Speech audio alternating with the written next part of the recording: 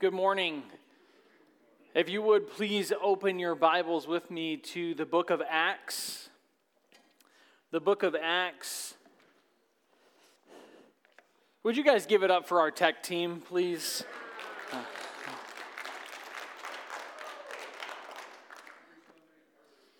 As I've said in the past, we often don't know that they're there until something messes up. But they work very hard and diligent every single week to ensure that we have sound for our instruments and vocalists, that things get recorded and put online. Just so you guys know, somewhere in the ballpark of 25 different people were watching online last week alone, one of which is in Texas, another family that's in Florida, people that are watching and giving that don't even have the capability of being here in person. So they do a lot behind the scenes, and we're just grateful for them. Now, amen, right? We're grateful for our tech team. So I want to just start out by saying for about 10 years, my family and I lived in Florida before God brought us back here to Ionia. And I loved living in Florida at certain times, but I could not wait to get away from Florida when God called us to come back here. In fact, the day I moved, my wife and our kids came up early, a few days prior to me. My dad flew down, and we drove our U-Haul back, our 26-foot U-Haul full of our things back. And the day that we left, December 13th of 2020, it was 97 degrees with 100% humidity in December. I was so grateful that God was allowing us to leave a place where you could not breathe when you stepped out your front door. Now, living in Florida had its benefits for sure. It did. As in, we were 2 minutes from a beach. Not a very nice beach, but we were still 2 minutes from a beach. It was a beach nonetheless. But one thing that Florida could never, ever, ever offer to us was a genuine picture of fall. Never. It could never offer a genuine picture of fall. When the coolness starts to set in. Like fall is one of my favorite times of the year. I love sweater weather. I love sitting around a campfire with coffee. That's one of my favorite times of the year. I love when, and please don't sigh at this, but I love when the first frost hits the grass. It's some of my favorite times or some of my best memories as a child come in fall. It's the changing of the seasons. Now, if you want to experience the changing of the seasons in Florida, then you have to go to a mall or you have to go to Starbucks. And I know not Starbucks is not everyone's favorite. You have to make sure that your AC in your house is super cold so that you can wear a sweater or a hoodie or a hat. And then you have to go to some coffee shop and buy the dreaded pumpkin spice latte that is stupid as all get out. No offense to anyone who drinks pumpkin spice lattes. And then after you get that pumpkin spice latte, you have to go to some home goods store like Hobby Lobby that sets up for fall and Christmas in the month of June. And you can start walking through and looking at all of the decorations, and you begin to loathe glitter and how glitter gets everywhere and doesn't come out of anything. Now, one of the pieces of evidence that is my most favorite during fall is the color change in the trees. It's my favorite thing to see. And now I want us to understand this morning that I know that you did not come here to church to hear about trees and leaves and color changing and pumpkin spice lattes, but we must understand something before we dive into the text. And it's this, that like a tree that is visibly and continually changing due to something that is taking place inside of that tree, our lives should be continually showing signs, visible signs that the life-changing power of the gospel is inside of us, that it is running through us, that it is changing us.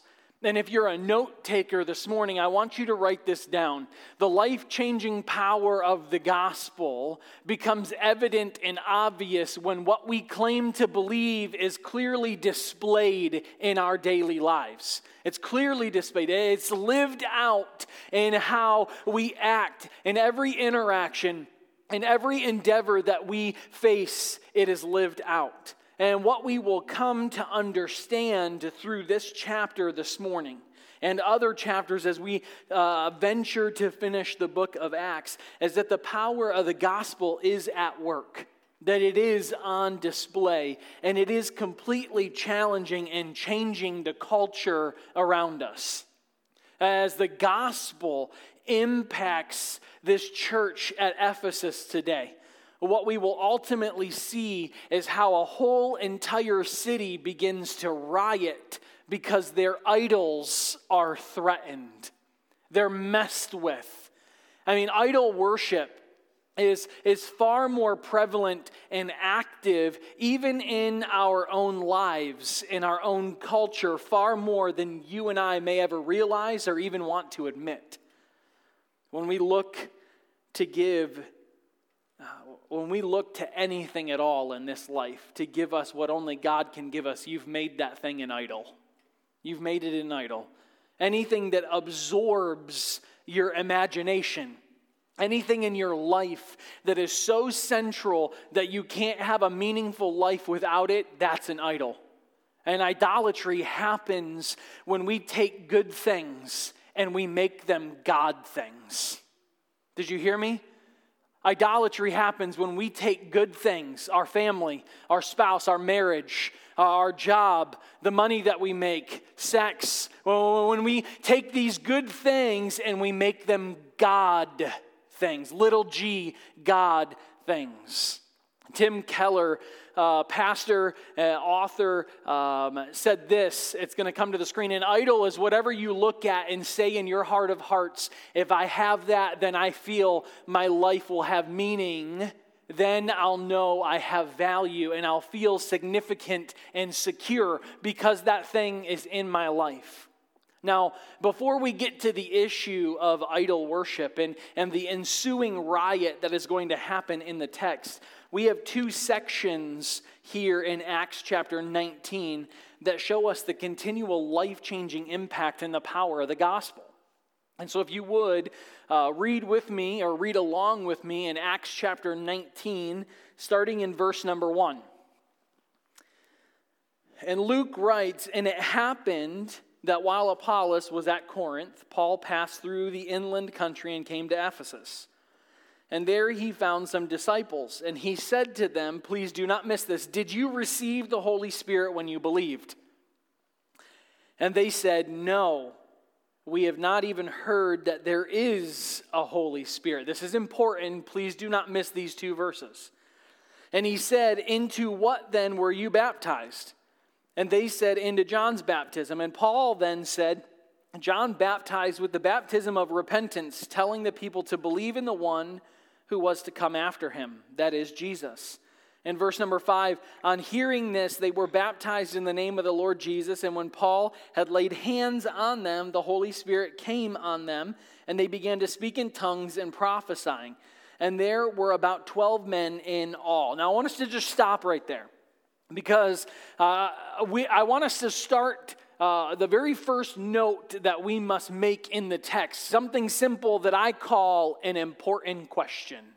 An important question. Paul arrives at Ephesus and he meets these 12 men. And these 12 men, they claimed to be disciples of Jesus. They claimed that they were followers. And so he asks them a game-changing question, a deal-breaking question. His question, do you have the Holy Spirit? That was the question. Do you have the Holy Spirit? And the reason that this question is so important is because the witness of the Holy Spirit is indispensable evidence that a person is truly born again. And all God's people said? These guys labeled themselves as disciples. Disciple meaning follower of Jesus. Simply translated, the Greek word learners is what they called themselves, learners of the Bible. And if we go to one of the Gospels, specifically John chapter 6, we know that these so-called disciples, people who say that they followed Jesus, in the end actually turned away from Jesus by the masses. And we also know from the book of Matthew that the reason why they turned away from Jesus, as Matthew 7 tells us, is that when they were confronted by Jesus, these religious or spiritual people said, Lord, we prophesied in your name. We ministered in your name. We preached in your name. We laid hands on people in your name. And do you guys remember what Jesus' reply to them? He says, depart from me, for I did not know you, men of lawlessness. I did not know you. There was no real relationship with Jesus. So if you're a Christian in here this morning, I want you to just look up here. If you're a non-Christian, if you're in church, if you're in this building or you're watching online, I want you to stop what you're doing. I need you to look up here because there's something you have to understand this morning. Something so crucial and so important. You're not a Christian just because you say that you are. You're not a Christian just because you attend a church service. You're not a Christian because your parents were in the church or because you were raised in the church or because your parents were ministry leaders or pastors. You're not even a Christian just because you have prayed or because you've read the Bible. But the very proof of your salvation is not based upon something that you've studied or something that you've learned or something that you know. I mean, the very surest sign that you are a Christian is the evidence of the internal work of the Holy Spirit that has produced change inside your life. Change. And the reply that we see here from these men is vague. The answer that they gave back to Paul was vague. We don't even know the Holy Spirit. He didn't know. The men who replied didn't know the name, the Holy Spirit. And it alerted Paul. It alerted Paul in that situation. He said, there's something missing here. There's something that's wrong. They don't know Jesus. And so I have to explain it to them. I have to tell them about this real Jesus. And that something inside of them that was missing was actually someone, and that someone was the Holy Spirit. I love what Paul said when he wrote to the church at Rome, and it's going to come to the screen. And he said, you, however, are not in the flesh, but in the Spirit. If, in fact, the Spirit of God, what, church? It dwells in you. Anyone who does not have the Spirit of Christ does not belong to God. He does not belong to him without the Spirit. Just a few verses after this verse right here, Paul writes in that same chapter, in verse number 16, that the Spirit or the Holy Spirit bears witness with our spirit that we are children of God. And so the very reason that Paul tapped on baptism, and into what were you baptized? I'm going to mention two things to you this morning about this very section of church life. There are two false doctrines that are often taught in Christian circles, more in the circles of Pentecostalism. But one of them is something called baptismal regeneration. I know it's a big word or a big couple of words together, but what baptismal regeneration means is that if you are not baptized, you cannot go to heaven. Meaning, if you got saved right now and then the Lord returned and you died, you would not go to heaven because you were not baptized. That's what baptismal regeneration is. And we know from Scripture that baptismal regeneration is wrong. And I'm going to explain the other in just a moment. Paul tapped on baptism specifically because in Acts, a person's baptism was an indication of a spiritual change that occurred in their life. At John's baptism, John the Baptist, his baptism was of repentance. It looked forward to the coming of Christ. He said, "There is a man who is coming after me, who is the Messiah." In fact, John was the one who said, "There is the Lamb of God," when Jesus stepped onto the scene. Now, the Christian baptism, the baptisms that occur post-death, burial, and resurrection and ascension of Jesus Christ, looks to the finished work of the cross and the empty tomb of the resurrection. That's what our baptism is symbolic of. Now, I want to just stop here for a moment, because the other thing I want us to talk about here, the other false doctrine that is taught, is that believers somehow don't receive the Holy Spirit unless someone hits them over the top of the head or with a jacket or something along those lines that you see Benny Hinn doing on TV or Kenneth Copeland. That's not true.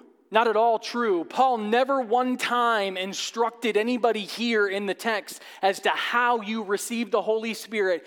He explained to them how you receive Christ. I want you to remember, do you remember what church he said he was at? What was the location that he was in? Ephesus. He's in Ephesus. This is the same church that he wrote the book of Ephesians to. And in just a minute, I'm going to bring another verse to the screen, and I'm going to show you something. But Paul never instructed these men on how to receive the Holy Spirit. And while Acts is transitional, it's important to know and to remember that the moment that you are saved, the Bible teaches that we have been baptized or received into the body of Christ. It is that very moment that we receive the Holy Spirit. The whole getting wet part, or the being dunked underwater, that's an outward expression of an inward change that has already taken place. It's symbolic of what happened spiritually in your life. Baptism does not make you a Christian. It proclaims that you are a Christian. And this occurrence of Paul laying his hands on these men and receiving the Spirit was a display of Paul's apostolic authority here in the text. He was affirming these men into the body of Christ to enable them to in turn preach and proclaim the gospel. Paul later writes to this very church, Ephesians 1:13 says this, "In him you also, when you have heard the word of truth, the gospel of your salvation, and believed in him, you were" what? You were sealed with the promised Holy Spirit. You were sealed. That word sealed here on the screens comes from the Greek word phragizo, which means to give full security or to give ownership to someone or something. And a seal in the Bible times was an indication that a letter or a scroll was closed or it was completed. The work was already done. When a king or a dignitary wanted to show an identifying mark with the letter that he completed or sealed, he would seal it with a resin imprint of his signet ring, his symbol that showed that he gave approval to what was spoken and closed in that letter. And church, the Holy Spirit likewise shows that believers belong to the Lord. Amen? And so, church, Christian, family member, friend, can you answer this important question? Do you know that you are saved? Do you know? Do you have evidence of the Holy Spirit's work in your life? Is your answer vague? Is it? As I have said before, if your faith has not changed you, then it has not saved you. If your faith has not changed you, it has not saved you. Now I want you to pick up with me in verse number 8, and I want us to see what happens now here in the text. In verse number 8, and he entered the synagogue, and for 3 months he spoke boldly, reasoning and persuading them about the kingdom of God. But when some became stubborn and continued in unbelief, speaking evil of the way before the congregation, he withdrew from them. And he took the disciples with him, reasoning daily in the halls of Tyrannus. And this continued for about 2 years, so that all the residents of Asia heard the word of the Lord, both Jew and Greek. And God was doing extraordinary miracles by the hands of Paul, so that even handkerchiefs or aprons that had touched his skin were carried away to the sick, and their diseases left them, and the evil spirits came out of them. And then some of the itinerant Jewish exorcists undertook to evoke the name of the Lord Jesus over those who had evil spirits, saying, I adjure you by the Jesus who Paul proclaims. 7 sons of a Jewish high priest named Sceva were doing this. But the evil spirit then answered these 7 men. And he says, Jesus I know, Paul I recognize, but who are you? Who are you? And the man in whom was the evil spirit leaped on them and mastered all of them and overpowered them, so that they fled out of the house naked and wounded. And this became known to all the residents of Ephesus, both Jews and Greeks, and fear fell upon them, and the name of the Lord Jesus was extolled.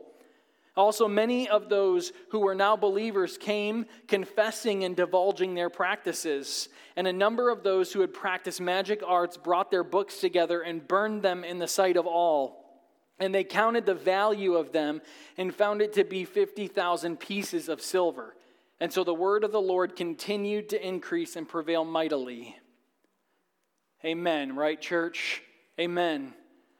And so this portion of Scripture leads us to our second point this morning. And our second point, after the important question, is inadequate power. We see inadequate power happen here in the text. Now, let me just say this about the city of Ephesus. The city of Ephesus, as we saw last week with Corinth, Ephesus was the richest city in the richest region in all of the Roman Empire. They brokered some of the best deals with the Romans, and they basked in a ton of prosperity and even more so in a lot of perversion. Ephesus was the watering hole for every single kind of wickedness. It had witches, they had magic, they had clairvoyance, they had criminals, con artists, murderers, rapists, perverts, and every kind of idol imaginable was found in this location. Ephesus was the very treasure house of Asia. It was the mother of materialism and even ambition. Ephesus was also the site of the temple of Artemis, which in that time was one of the 7 wonders of the world. Paul spent such a great deal of time teaching and preaching here for 3 straight months. Theologians believe that he preached for over 120 hours in that 3-month period, lecturing to the point that the Bible records for us that all of Asia heard the word of the Lord. And he did all of this with no technology at all. None. An entire location heard the word of the Lord with no technology. Now, we see in the text that some of these hearers, they grew hardened to the gospel. They grew hardened. And for you note takers, I want you to please write this down, that when the truth is rejected and refused repeatedly over time, the result is always hardness of heart. It's always. The same sun that melts the snow hardens the clay. Think about that. The repeated exposure to the gospel will have a reaction, and your eternal destiny will either be based upon your repentance and your willingness to respond to the message or your rejection of it. God gave Paul the ability in this moment to do great works and great miracles. And those great works and great miracles did not deter the attacks. They didn't. The anger came and it gave birth to an idea that backfired badly for these 7 sons of Sceva. And by the way, church, I'm also just going to throw this out there. Nowhere do we see in the text that Paul sold those handkerchiefs to make money. I'm just throwing it out there. Sow this seed of $1,000 and I'll give you this miracle water that's going to make you live for the next 55 years. Nowhere in the text do we see this. God confirmed the very message through the signs and wonders to help a people believe in the power of the gospel. Do you know God did this exact thing in the Old Testament? Remember all the way back to the book of Exodus. Do you remember what Moses' staff turned into in front of Pharaoh? A snake. He turned it into a snake. And those miracles that we see in the Bible, especially here in Ephesus, where idolatry was rampant, those miracles were there to help a very suspicious, superstitious, and wicked city see and understand that there was something far more powerful than what they believed in. The very purpose, as I've been telling us from the beginning of this series, this is week number 18, I believe.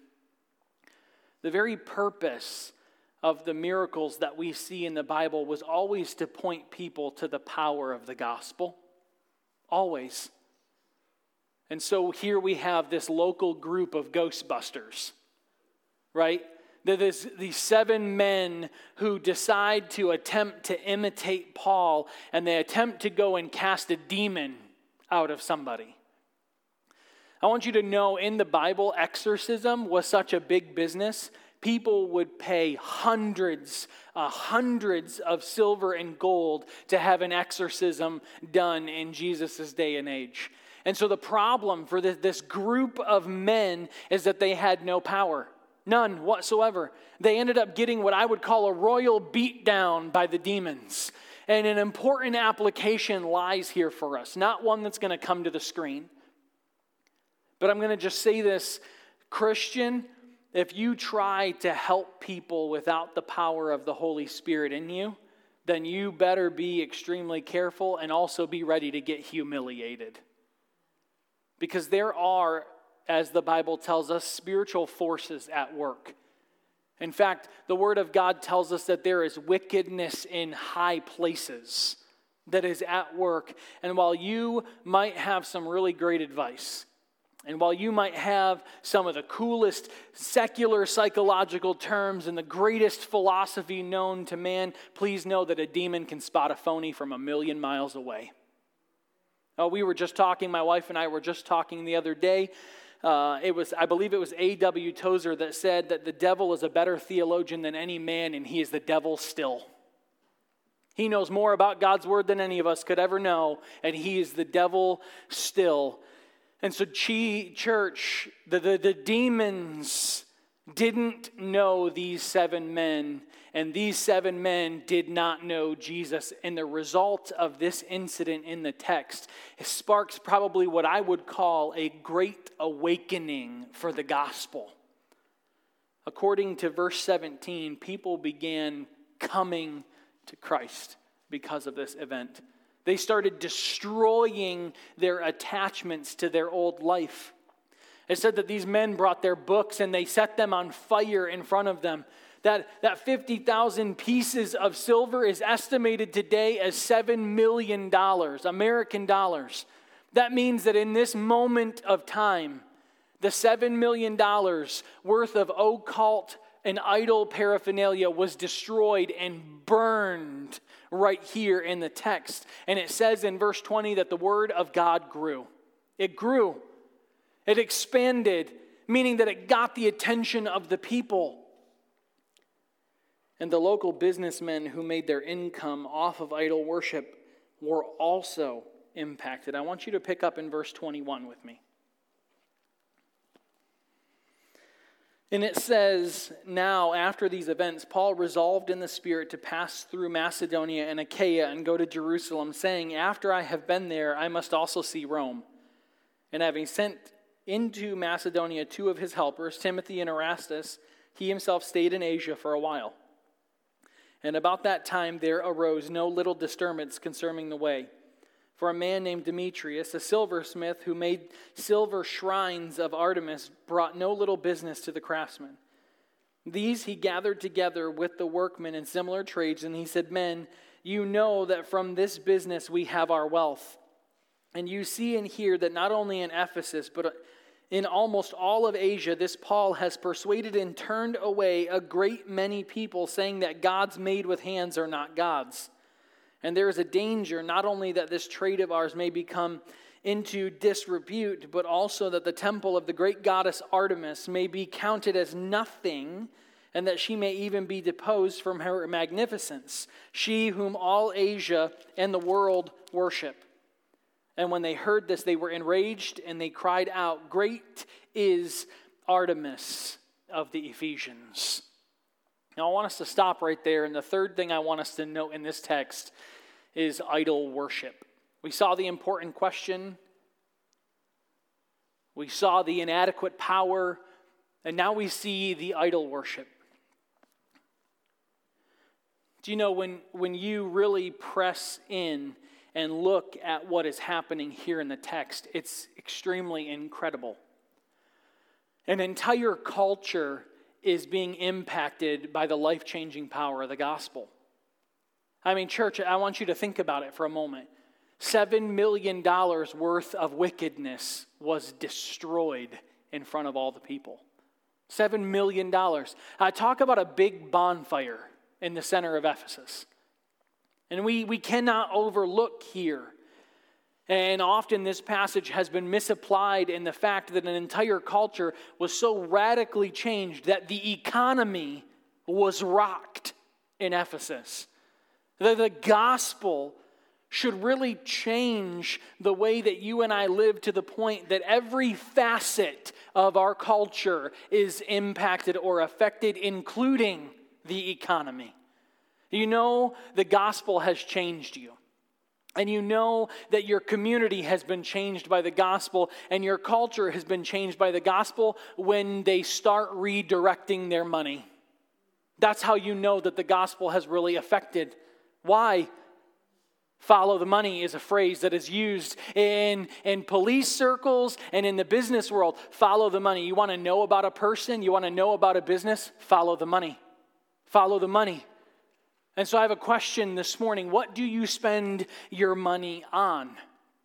What or who gets the largest portion of your money?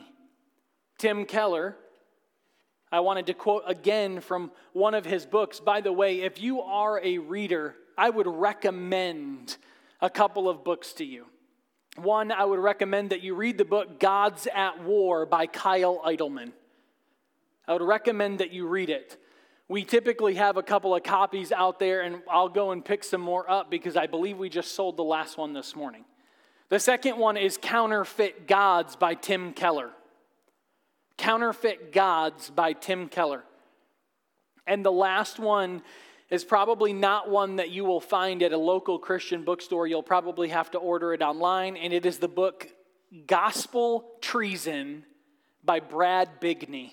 Gospel Treason by Brad Bigney. Tim Keller says in Counterfeit Gods that money isn't always an idol, but it shows you where your idols are. It shows you where your idols are. People get mad in church when the preacher talks about money because in reality, money for the most part gets what you want, so you tend to only give God the least amount possible.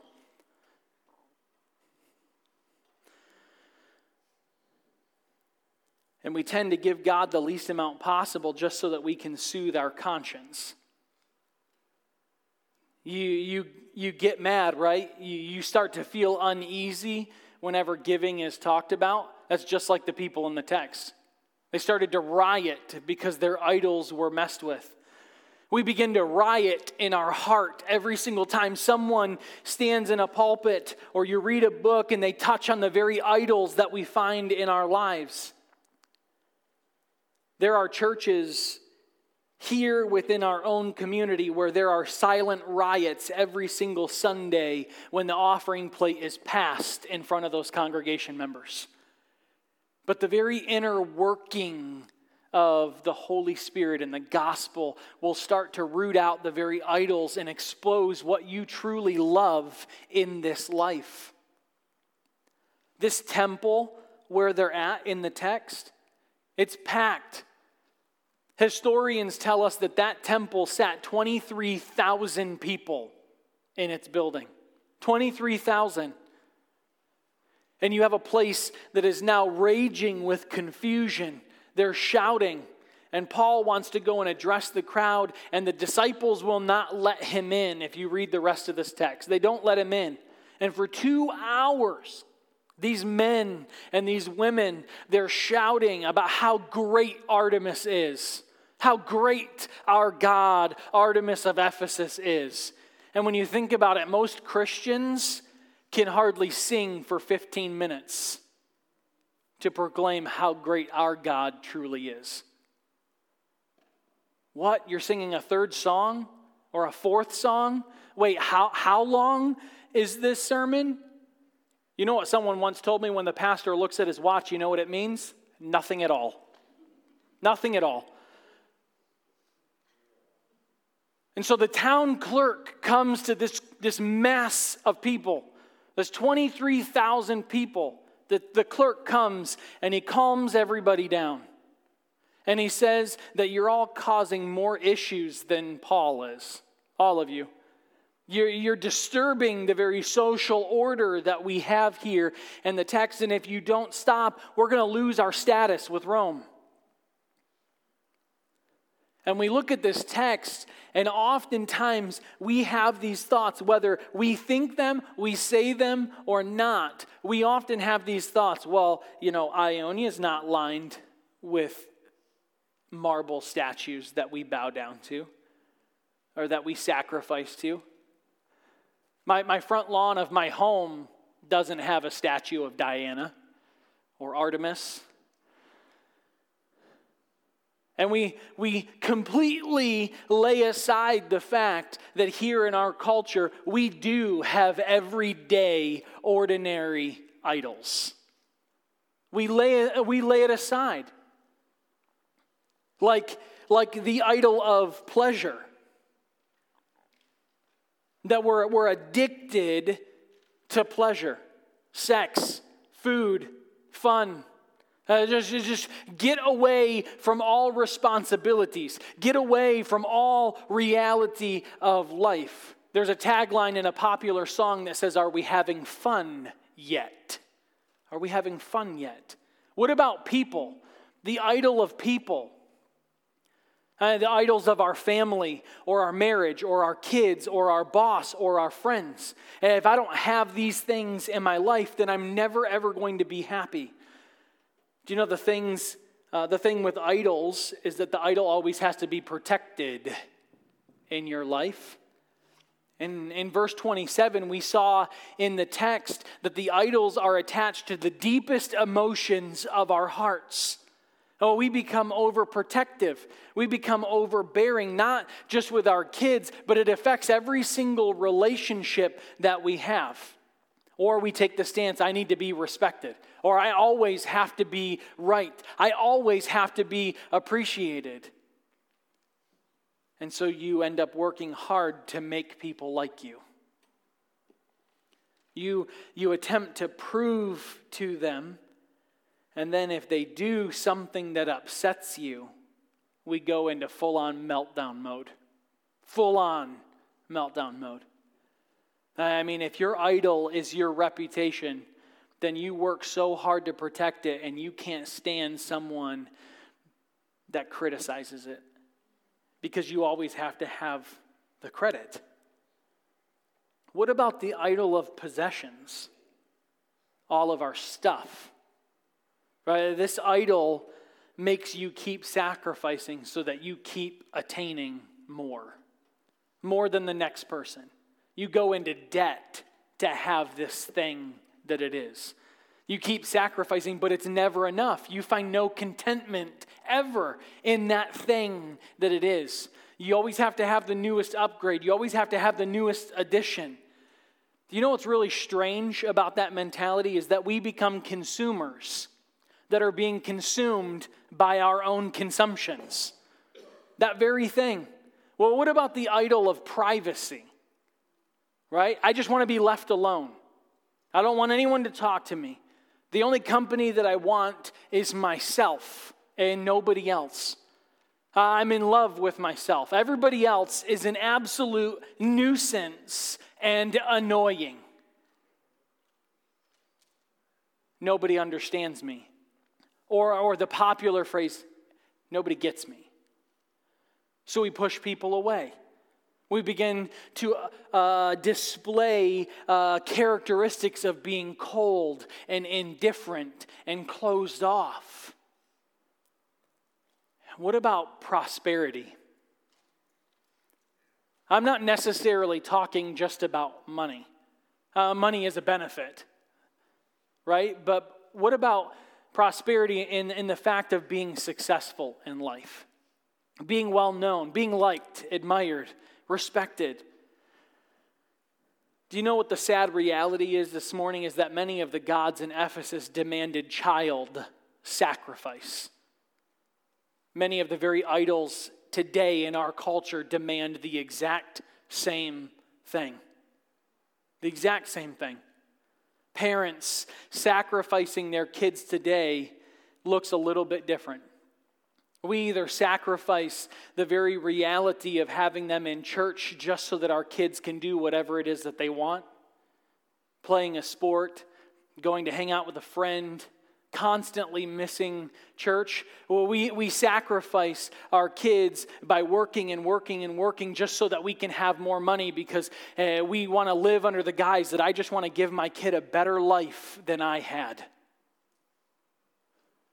And your quest for success ends up demanding that you work longer and harder, and it keeps you from actually investing into your children. Mom, dad, grandma, grandpa, aunt, uncle, guardian in this room, your first ministry is your family. Your very first ministry. Discipleship does not start here at the church for your kids. It starts in your home. It starts in your home.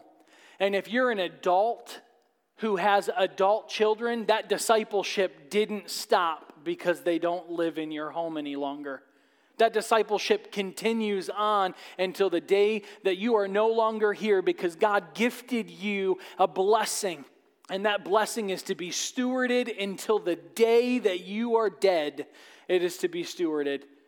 Don't squander and waste the time, mom, dad, that has kids at home. Don't waste it now.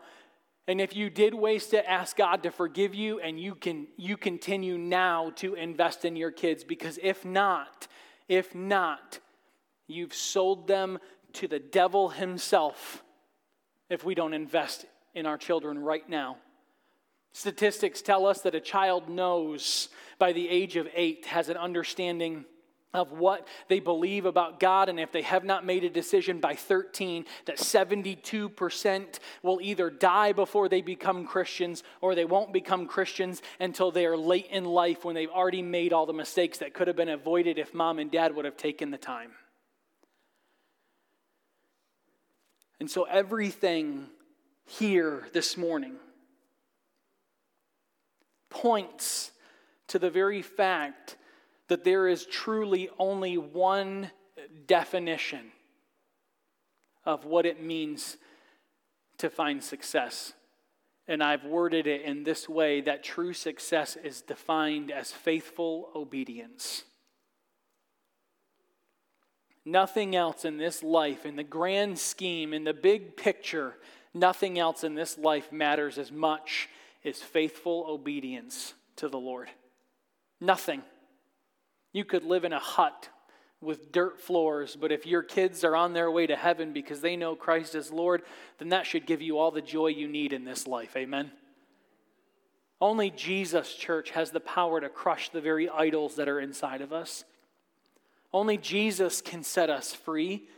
Only Jesus can fill our lives with joy and contentment. Has it ever astounded you that our Savior, despite our sin and wickedness, He warmly welcomes us? Does that astound you? God patiently anticipates our presence at the invitation that He graciously extends every day that we are here on this earth. And with that being said, I want to direct our attention back to the Word of God in a moment. As I was preparing this sermon, it was yesterday. I was looking back through my notes and felt as though the Lord was calling for each one of us based upon this very chapter to come together in communion this morning as a church body. And at the very table of God's grace, we discover that our sins are forgiven. We discover that our debt is paid, that our past is covered, that our future is secure. And to me, that is a welcome like no other into the arms of a loving Savior. And so if you have your Bibles, I want to take these last few minutes that we have, and I want us to jump over to 1 Corinthians chapter 11. 1 Corinthians chapter 11. And I want to read to us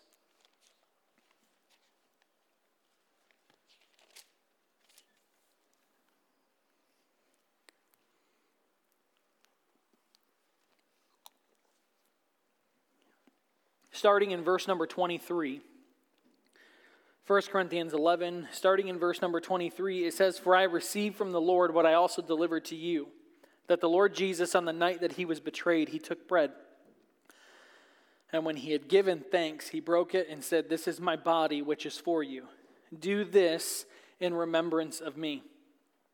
And in the same way, also He took the cup after supper, saying, 'This cup is the new covenant in my blood. Do this as often as you drink it in remembrance of me. For as often as you eat this bread and drink this cup, you proclaim the Lord's death until He comes. Whoever therefore eats the bread or drinks the cup of the Lord in an unworthy manner will be guilty concerning the body and the blood of the Lord.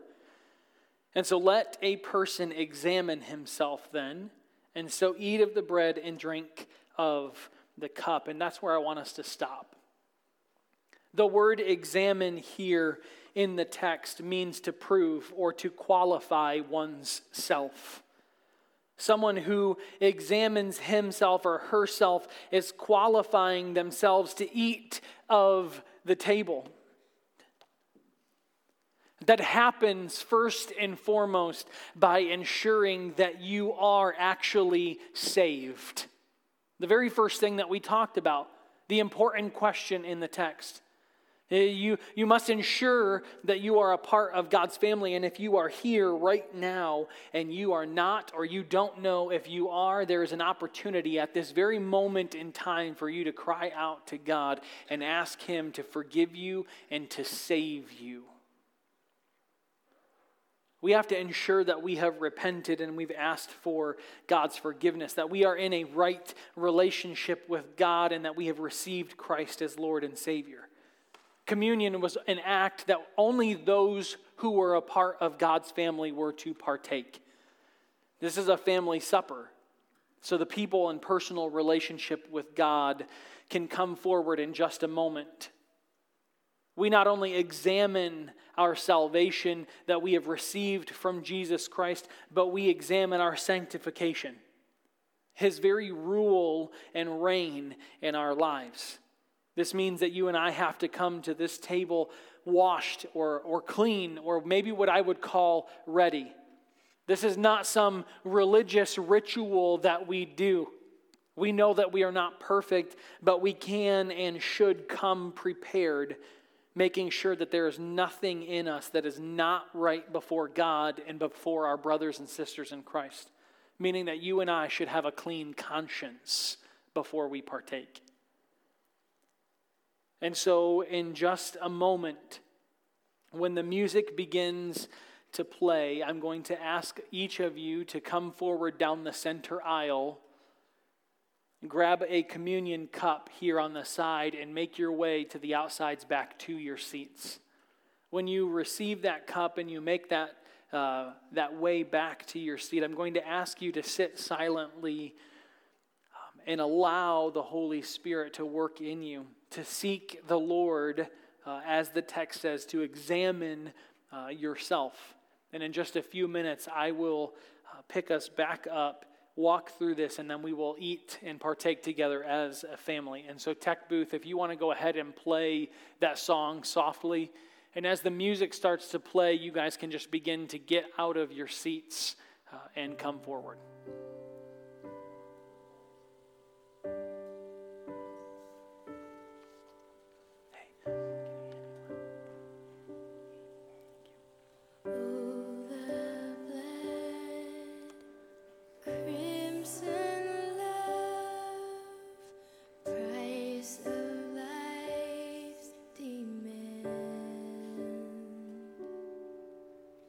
Shameful sin placed on him the hope of every man. Oh, the blood of Jesus washes me. Oh, the blood of Jesus shed for me. What a sacrifice to save my life. Yes, the blood, it is my victory. Savior, Son, Holy One, slain so I can live. Oh, see the Lamb, the great I am, who takes away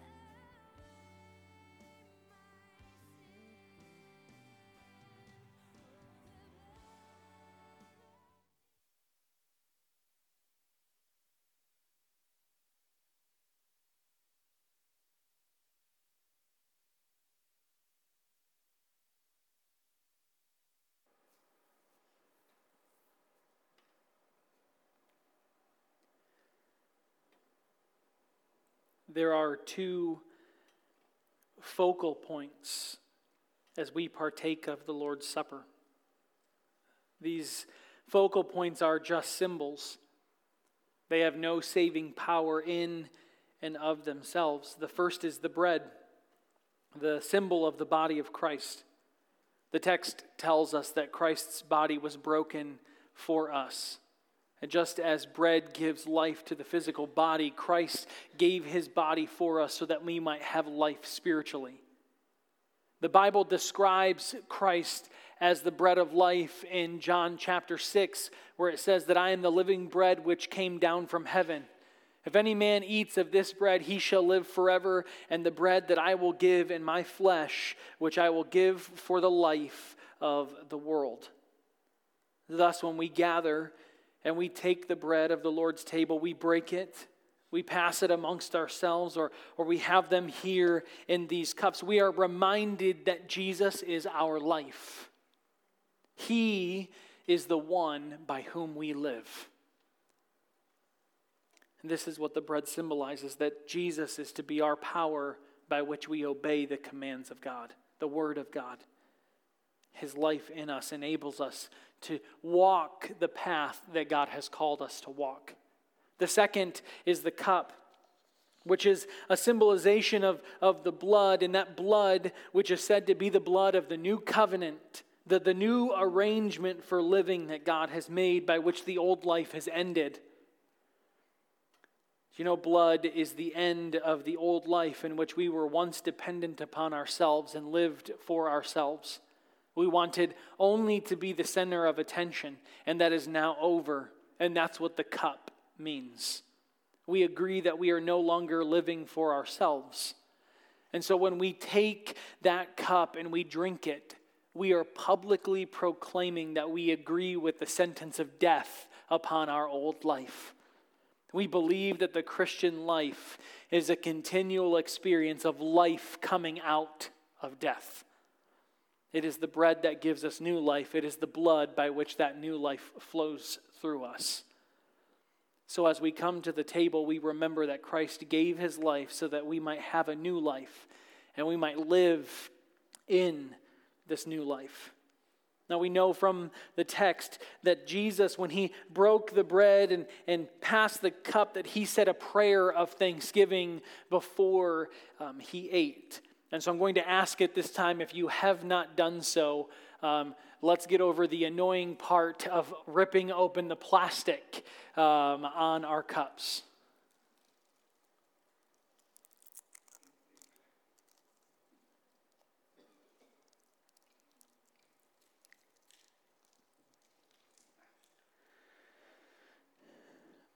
It says in 1 Corinthians chapter 11, verse 24, and when he had given thanks, he broke it and said, "This is my body, which is for me. Do this in remembrance of me." And so if you would bow your heads in prayer. Heavenly Father, we come to you at this time, Lord, and we thank you for your body that was broken and bruised for us. The life in which you lived, the death in which you died, so that we could have new life. So that we could come to know you as friend, as Father, as Savior, not just as a part of your creation, Lord, but in an intimate relationship with you that is sealed, knowing that we will spend eternity with you if we follow you.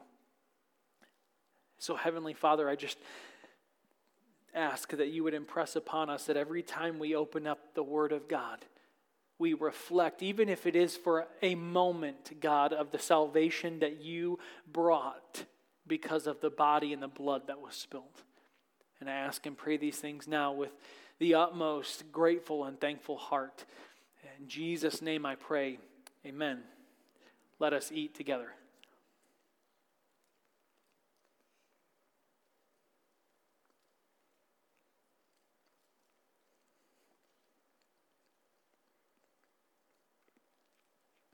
It says in verse 25 that in the same way also he took the cup after supper, saying, "This cup is the new covenant in my blood.